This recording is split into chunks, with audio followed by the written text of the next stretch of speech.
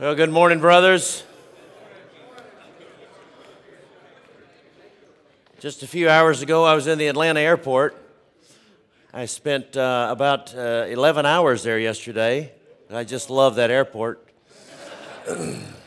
And it was hard enough to get there. I got an Uber driver from North Atlanta to get me there, and Atlanta is even less prepared than we are for this. No sand, nothing. And I asked the Uber driver as he picked me up, I said, experience in driving in this kind of thing? He said, first time. So we went one block and we were rear-ended. And he said, what do? I said, 3 numbers, 911, and I got to get another Uber. And I hiked across the highway with these shoes on. It's great, and I got another Uber, and then we eventually got there, and the line stretched from the sidewalk for the security, stretched from the sidewalk outside the terminal, around the baggage claim, into the atrium, if you know the Atlanta airport, and then around and around farther, average 2.5 hour wait, and got there in plenty of time for my flight that had been delayed 9 hours. So I'm just glad to be here. I don't know if there's a lesson, but that's it. You know, go and stay away from Atlanta airport. Amen. Let's go. We are going to look at the remaining part of Hebrews chapter 7. And I've said each time, Hebrews is a difficult book. This will not be so difficult for you because we have been by now thoroughly instructed in the way Melchizedek was preparing us for Christ, our perfect mediator, high priest, and how he was not that. And now the writer just wants to make extra clear. He's driven the nail, now he wants to clinch the nail so that it doesn't come out of our consciences. So with an expectation to be fully encouraged by our perfect high priest, we turn our attention to Hebrews chapter 7, and we'll begin reading. Let's begin reading in verse 20 for context, but we'll just look at 23 to 28. And it was not without an oath, that is, the better priesthood was not without an oath, for those who formerly became priests were made such without an oath, but this one was made a priest with an oath by the one who said to him, the Lord has sworn and will not change his mind. You are a priest forever. This makes Jesus the guarantor of a better covenant. That's where we left off last time. Now he has one more reason. The former priests were many in number because they were prevented by death from continuing in office. But he holds his priesthood permanently because he continues forever. Consequently, he is able to save to the uttermost those who draw near to God through him, since he always lives to make intercession for them. For it was indeed fitting that we should have such a high priest, holy, innocent, unstained, separated from sinners, and exalted above the heavens. He has no need, like those high priests, to offer sacrifices daily, first for his own sins, and then for those of the people, since he did this once for all when he offered up himself.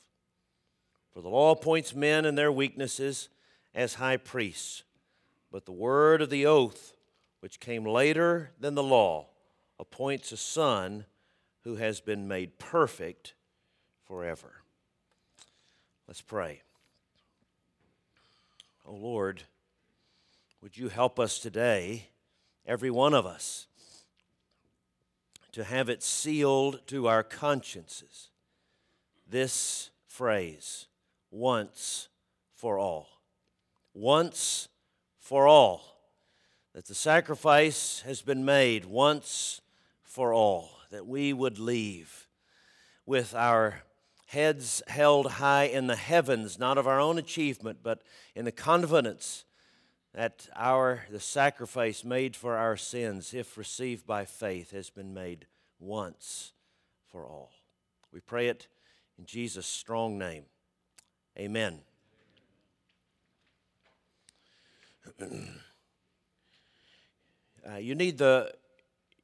Sometimes you need the right man in the right place at the right time. A friend of mine was a veteran missionary in Haiti. He is Haitian. And he had built quite a missionary work, 5 schools and 5 churches and medical clinics. And because of the chaos in Haiti at the time, in Haiti, a beloved country to me, but it is always in a state of chaos of one kind or another. But this was really a desperate time, and marauders were roaming the country and looking to steal and take, pillage, whatever they could. So he knew he had to protect his people. He had to protect the orphans. He had to protect the vulnerable ones. He had a wall, but he knew that could be scaled. He hated to admit it, he needed weapons, at least to show strength so that the bad people would be repelled. But how does a Haitian citizen, a missionary at that, a man without any means, without any influence in the corrupt government, how does a Haitian man get guns in Haiti? Well, in God's providence, one of the members of our church, who was an officer with a high-ranking officer of the ATF, was also had a heart for missions, and he had assignments in Haiti. And he became aware of this need, and he just handed him his business card. Randy handed him his business card, and he said, "Now, whatever you need, you just go to Port-au-Prince, walk into the police department of Port-au-Prince, hand them this card, and tell them what you need." Well, he thought, "I'm going to get killed. I'm going to get arrested." This sounds good, but he got so desperate. He was in Port-au-Prince, and he went over to the police department, and he said, "I need some long rifles to protect my missionary compound." It looked like this, and he handed him Randy's card, and the policeman's eyes go big as saucers. He said, "Follow me." He went to the locker, opened up the doors, hundreds of guns, and he said, "Take your pick, any one you want, as many as you want." How did he make it? How did he get access to that kind of power and influence? It wasn't on his own. It was he had the right man who occupied the right place of power, who was with him, albeit through his card, at the right time. That is the point that the author of Hebrews has been making about Christ.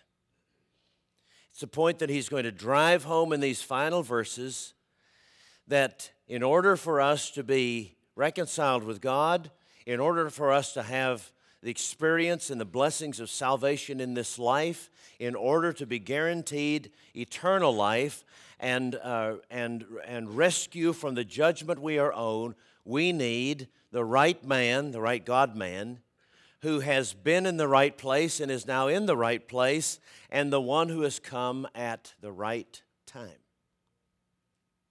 There's 6 reasons that the author gives us in this passage that assure us that this is the kind of priest we have, the kind of Savior we have. The first one is he addresses the problem. He addresses the primary problem that we had in the past, especially now. Remember, he's talking to these very religious Jews who were accustomed to making sacrifices. They had all of their lives, as far back as they could as they could remember ancestors, had been taught that you go to the temple and you make sacrifices.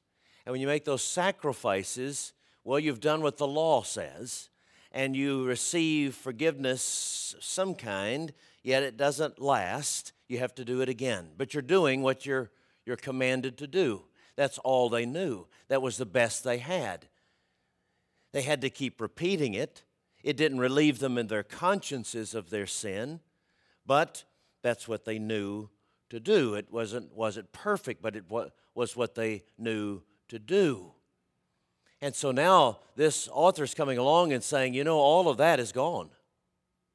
Everything that you have known before, every way that you have dealt with your sin, dealt with your guilt, that's gone. Here is a complete replacement, and this totally works. And you can imagine that was hard to let go of. Some of you who have been addicted know what that's like. I don't like the addiction, but I am afraid to let go of it. Some of you who have been depressed in the past, I don't want to be depressed anymore, but there's a sense in which I'm reluctant to let go of it because there was some familiarity about it. We talk to abused wives sometime. I don't want to be abused anymore, but I'm afraid to leave the relationship.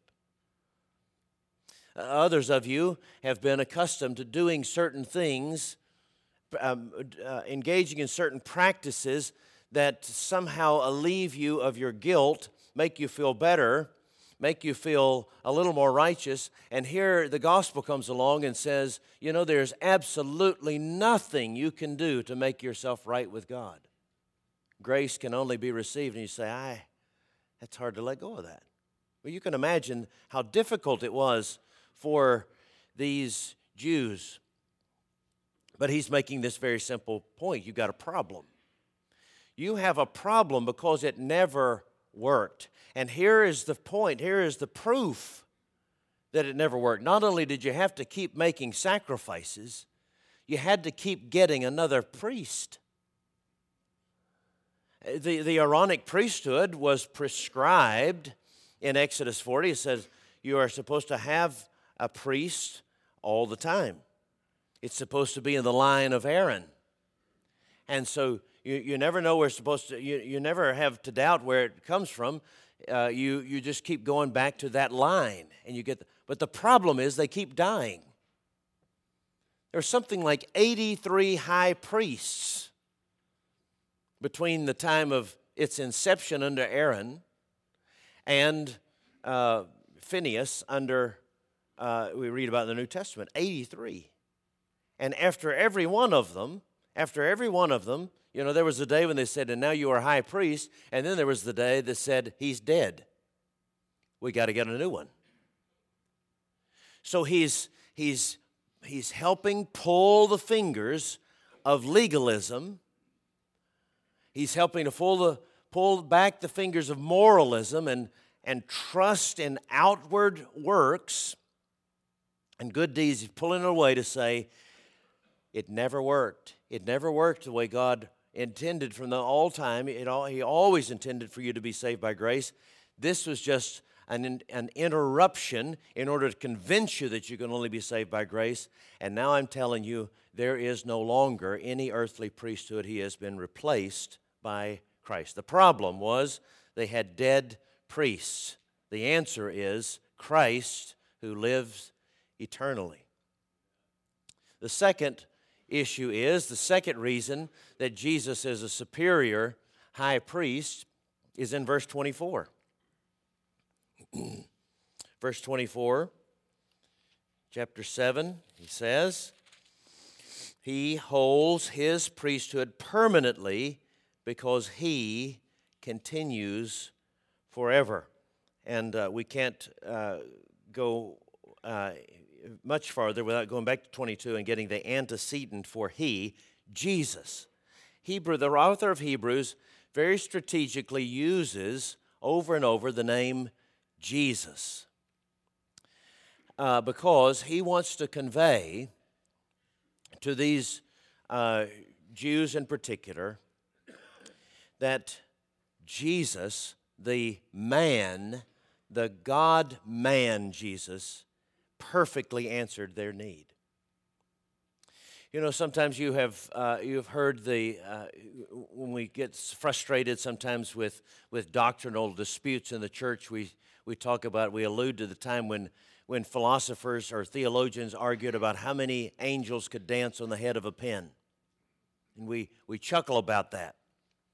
And it is somewhat funny, but the reason for the argument was a serious one. The reason there was this debate about how many angels could dance on the head of a pin was because they were arguing over what kind of Jesus do we have. But the argument at the time was that if it boiled down to sacraments, if Jesus is bodily present in the bread and in the cup. And so there were parts of the church that were saying, you know, he is there. He is physically there. He's physically in the bread. He is physically in the blood of the cup. At some point it becomes that. And the Reformed theologians were saying, here's the problem. If you say that Jesus has a body that is ubiquitous, that was the technical term, means the body can be everywhere at the same time. If you say that Jesus has a body that is ubiquitous, and it can be in Memphis, and it can be in Singapore, and it can be in Thailand, all at the same time in the form of bread, then you no longer have a real human Jesus. Because bodies don't do that. My body, as much as I wish it could have stayed in Atlanta and I got home. But my body won't do that. It can only be in one place at a time. And Jesus Christ, the second person of the Godhead, is infinite, eternal, and unchangeable in his being, wisdom, power, holiness, justice, goodness, power, and truth. And so, but his expression physically, which is a part of the second person of the Godhead, his expression physically is a genuine, full human being. He had to be. He could not be our Savior if he were not fully human, normally human. He bled. He hurt. He wept. He was concerned. He spoke. He ate. And his resurrected body had some souped up characteristics. It could move fast and so forth, but it is the same body. And the author of Hebrews says, I want you to know your perfect priest is perfect because he is fully human. He is Jesus. He was the priest who was victorious over death, but he is the priest who personally made himself a sacrifice for human beings. And he made that perfect sacrifice because only a human being could do it. Jesus then, this Jesus lives eternally as a fully human being to make intercession for us. The problem was solved by the person, and the purpose, number 3, was to provide full salvation, provide a whole salvation. Look at verse 25. Consequently, he is able to save to the uttermost those who draw near to God through him, since he always lives to make intercession for them. So remember, this Jesus is a guarantor of better covenant. He doesn't die like other priests. He continues in his office. He is fully human, and as a consequence, he is able to save completely. I've given you verses you can look up later, but look at these very briefly. He's able to save completely, John 17:21.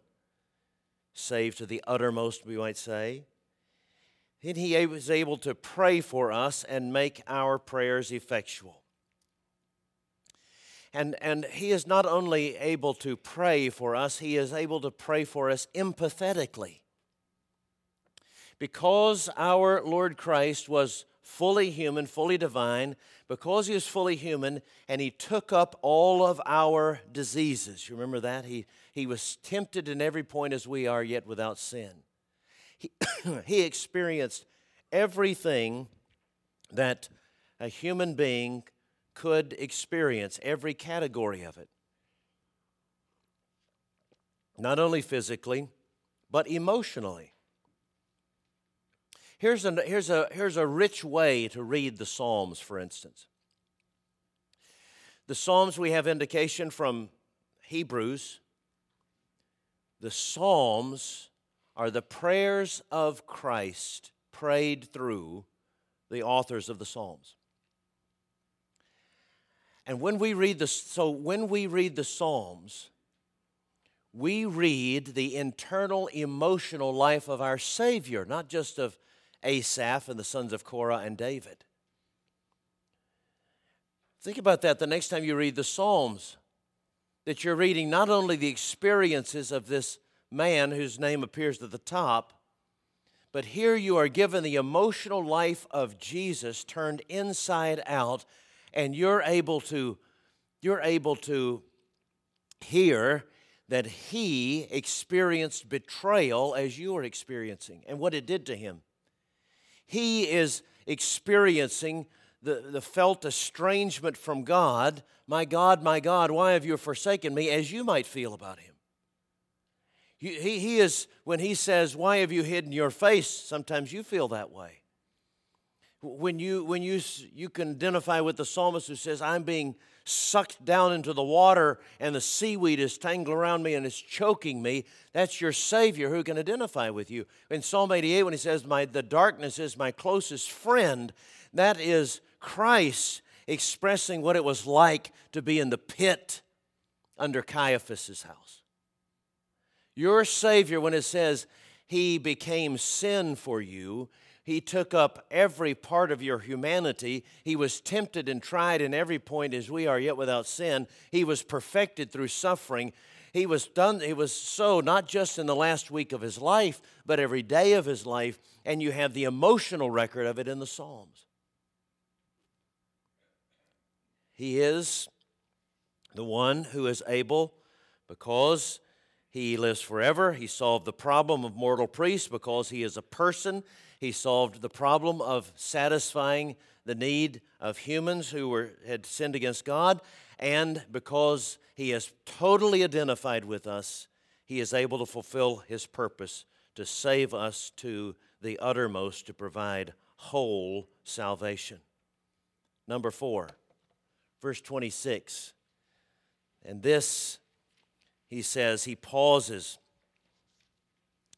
And here's a moment of worship, as the author says, "For it was indeed fitting that we should have such a high priest, holy, innocent, unstained, separated from sinners, and exalted above the heavens." The author in the original pauses. There's a moment of awe when he repeats the things that have gone before in the whole of chapter 7, and then pauses and says, such a Savior. This Savior is absolutely pure and true. Look at the words he uses. Holy. That means he is in his inner character just like God. This word is unique in the New Testament, and in all but a few times it refers to the character of God. You remember in Philippians 2 when it's talking about the humiliation of Christ, who being in the very nature God, nevertheless became a servant. And the language is strong.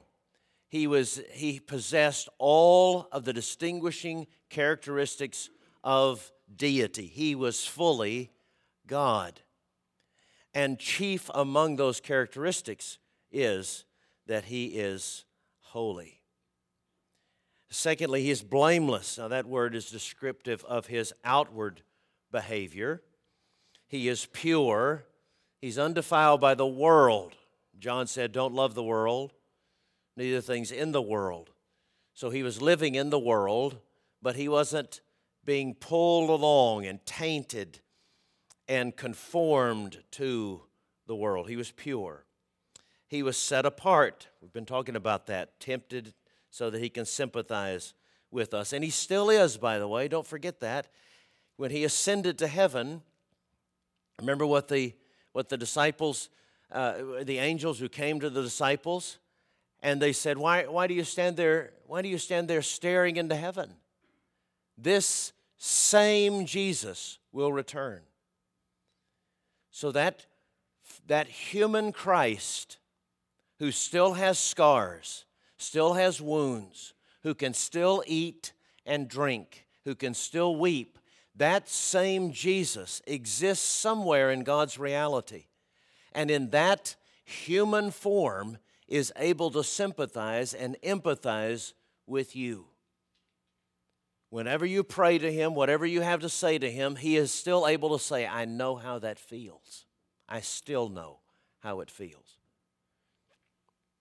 And then he is exalted. Ephesians 4:10 said he was exalted above every high place. He holds the highest place in all of created in reality. Now, I want you to notice one more thing in verse 26 before we leave it. For it was indeed fitting that we should have such a high priest, holy, innocent, unstained, separated from sinners, and exalted above the heavens. He has no need, like those other priests, to offer sacrifices daily, first for his own sins, and then for those of the people, since he did this once for all when he offered up himself. First of all, somebody tell me what time it is. 7:08.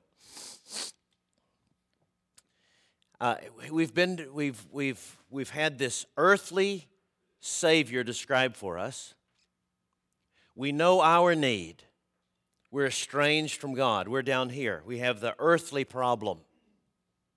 We have a Savior who came to earth and lived in our place, died in our place, without becoming stained by the earthly problem of sin. And now he ascends to the highest place of the heavens. Why is that geography important for the author of Hebrews?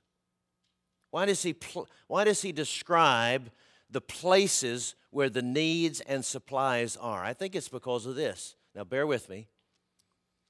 Remember the Pharisee and the publican who were praying at the wall, at the temple, and the Pharisee said, "I thank you, dear God, that I'm not like this poor sap over here, this publican.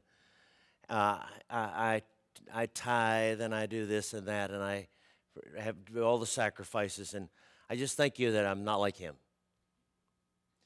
And then the publican, the tax collector, says, "Have mercy on me, a sinner." That's all he prayed. Have mercy, couldn't even lift his eyes up to heaven. Have mercy on me, a sinner. That publican, it seems to me, was making use of this geography that we find in Hebrews. Heaven, earth, holiness, earth. We need something in between. Mercy. It's vividly portrayed in the Old Testament, and we'll allude to it at the end of this passage, on the Day of Atonement. In Leviticus 17, 16, 17, you can read about the Day of Atonement. Once a year, the high priest would make 2 sacrifices. He would take the blood, he would take one goat, and he'd slit its throat, and he would pour the blood over the seat, the mercy seat of the Ark of the Covenant. Now, you know what this is because you've watched Indiana Jones. You know that little gold box that ends up in the warehouse in the Smithsonian. little gold box about 3 feet long, and it holds the law, and it holds Aaron's rod and other sacred things. But most importantly, it holds the law. And then on the top of the box are two angels that have wings stretched out like this toward each other. And they touch each other. The wings touch. And where the wings touch, that's the mercy seat. So when the high priest would slay the goat or the lamb, he would take the blood and he would cover that seat. Are you with me? Cover it with blood. And then the other goats, he would put the sins on them symbolically, and he would send them out over into the wilderness, and they would disappear. That was the scapegoat. But the blood on the mercy seat on the Ark of the Covenant was within the Holy of Holies, separated by a 4-inch curtain. Only the high priest could go in there. He better have done his business with God beforehand, or he was going to get struck dead, and they'd drag him out with a rope. What is the symbolism that when he finally goes in there and the blood's covering the mercy seat, what is the symbolism? It's geographical, just like we're reading here. God, the Holy One, looks down from heaven onto the people relative to the law. The law is in the box. The law is in the Ark of the Covenant. And he looks down and he's saying, I'm going to evaluate you according to the law. But he cannot see it without looking through the mercy seat covered with blood. You got it? God can't see where the people were relative to the law except by looking through the camera, the filter, the atoning work of the blood on the mercy seat. So what's the publican saying? God in heaven, put your mercy in between yourself and me, a sinner. That had to be done every year. But when God, through his Son, came to earth, he lived the law. And he died the penalty of the law. And he spread not a goat's blood, but his own blood, the blood of the last lamb, over the mercy seat. He put his mercy in between us and God, and now he is seated on the divine mercy seat at the right hand of the Father, and his whole person intercedes, not just verbally, but personally, physically. The wounds show it. He intercedes constantly for us because he is seated on the mercy seat once for all. Amen? So, Jesus meets our need and does so permanently and perfectly. To conclude with these two last things from 27 and 28. He has no need, like those high priests, to offer sacrifices daily for his own sins and then for those of people, since he did this, what? Once for all when he offered up himself. It's permanent, once for all. What other sacrifice is he going to bring? His entire body, his entire soul covers the mercy seat. There is nothing left to do. For the law, verse 28, appoints men in their weaknesses as high priests, but the word of the oath, which came later than the law, appoints a son who has been made perfect forever. We looked at the oath last time that God swears on oath. He says, I will, if I break my part of the covenant, I will cut myself asunder. Well, Christ is the one broken and bleeding, gives evidence of having been broken and bleeding at the right hand of the Father. The covenant was broken. It wasn't broken by God, it was broken by us, but God paid the penalty. And God has done it once and for all, and He's done it through His Son. It's a very important mention of the sonship of the Son, because there's an interesting passage in Romans chapter 1, verse 4. We won't take time to look at it now, but where Paul says He became a son. Well, if Christ is the eternal Son of God, when did He become not a son? Well, remember on the cross, when Christ became sin for us, when He hung on the cross and all of the wrath of God due to us for all of our sin is poured out on Him, and He cries out, "Why hast thou forsaken me?" The Father unsons His Son. His Father allowed Him so to identify with us that He became estranged. He became like us, not sons, not a people, strangers to the covenant, foreigners to grace. And when Christ died under the wrath that was due to us, when He died with our sins and descended into hell, that is, with our sins descended into the judgment of God, descended to death, the righteousness of His life that He had earned on earth justified the sin that He had taken from us. And death has no authority over the righteous, over holy people. And when the righteousness of His life was substituted, we say imputed to the record of our sin, then Christ sprang from the earth. Death can't hold. Death has no jurisdiction over pure people. He was resurrected. He was let go of death by death because He had perfectly made substitution for our for our sins, and earned back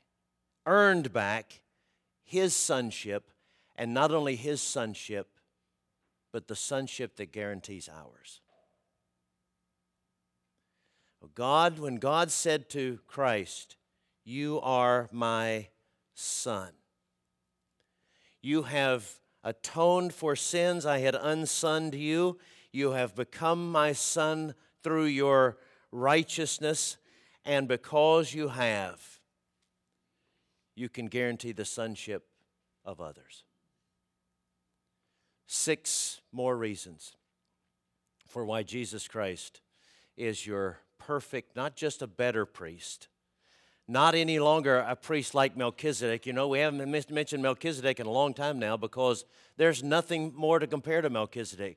Jesus so far outstrips all the previous priests, Melchizedek, and every other comparison.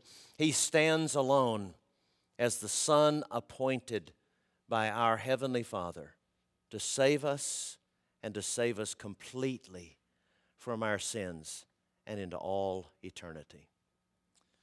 Let me close. What time is it? 7. I got a 30-second story. Years ago, there was a woman in my church who came to Christ. It had been years. Her daughter was in our church. Her daughter had witnessed to her, but she was a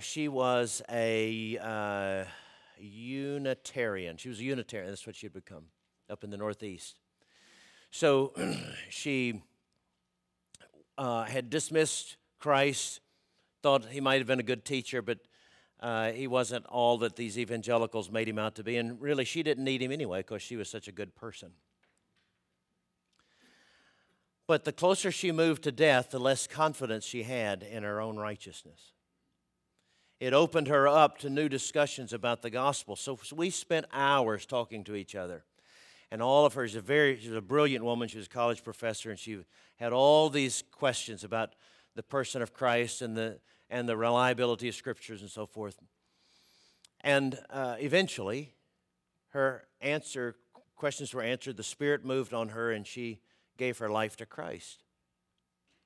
Then she started reading everything that she could, and she was especially interested in Chuck Colson's conversion. Remember Chuck Colson, who was Attorney General under Nixon and came to Christ during the Watergate scandal and so forth.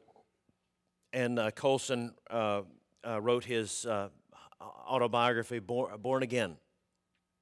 And she read that. She was very interested in that because she respected him intellectually. And here was an adult who had come to Christ intellectually the way she had, and she read that over and over. She got sick sometime after that, went into the hospital, and was really struggling. And the hospital called me one day and said, Pastor, you need to come here. The family's requested that you come here. She's delusional. She can't be comforted. We think the family thinks that maybe you could say something to comfort her. So I went to her, and they said, she keeps saying the strange thing. She keeps saying there was a law in Virginia. There was a law in Virginia, over and over again. She's never been to Virginia. We don't even know what she's talking about. Well, on the way, I was asking the Lord for insight, and I remembered from the Chuck Colson book, remember that the man who led him to Christ, when found out that Colson was going to prison, the man was a lawyer, and he remembered there was a law on the books in Virginia that you could vicariously serve out the sentence of someone else. And so he went to the judge, and he said, I want to do that. Chuck Colson is a new believer. I don't think he'll make it in prison.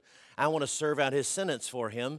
There is this law in Virginia. Well, the judge ruled that though it was technically on the books, it no longer had standing. So he couldn't make it work. This brilliant woman, thinking back over all her past, remembering all of her sins, all of her denials of Christ, and had heard me say, Jesus Christ is your perfect high priest. He's made substitution for you. He has substituted his righteousness for yours, passively and actively. She's thinking, but there was a law in Virginia, and somebody tried to use that vicarious principle to stand in for somebody else. What if there is a law in the universe that will not apply to me? What if this thing doesn't work? There was a law in Virginia. I came to her bedside and I said, Miss Esther, I think I know what's troubling you. You're thinking about that law in Virginia that the judge wouldn't apply and that man couldn't serve the sentence for another. But I want to tell you from the book of Hebrews, this isn't a man's law. This is God's law. This is sworn to by an oath on the person of God. And the one who has fulfilled it has been exalted to a place that is higher than every other place, higher than every other court, higher than every other realm. And this one has sworn and made promise to you, your sins are forgiven and you will be with Christ forever. She rested. She took communion the next day, died about a week later, never repeating ever again, there was a law in Virginia. She only repeated, Jesus is my Savior.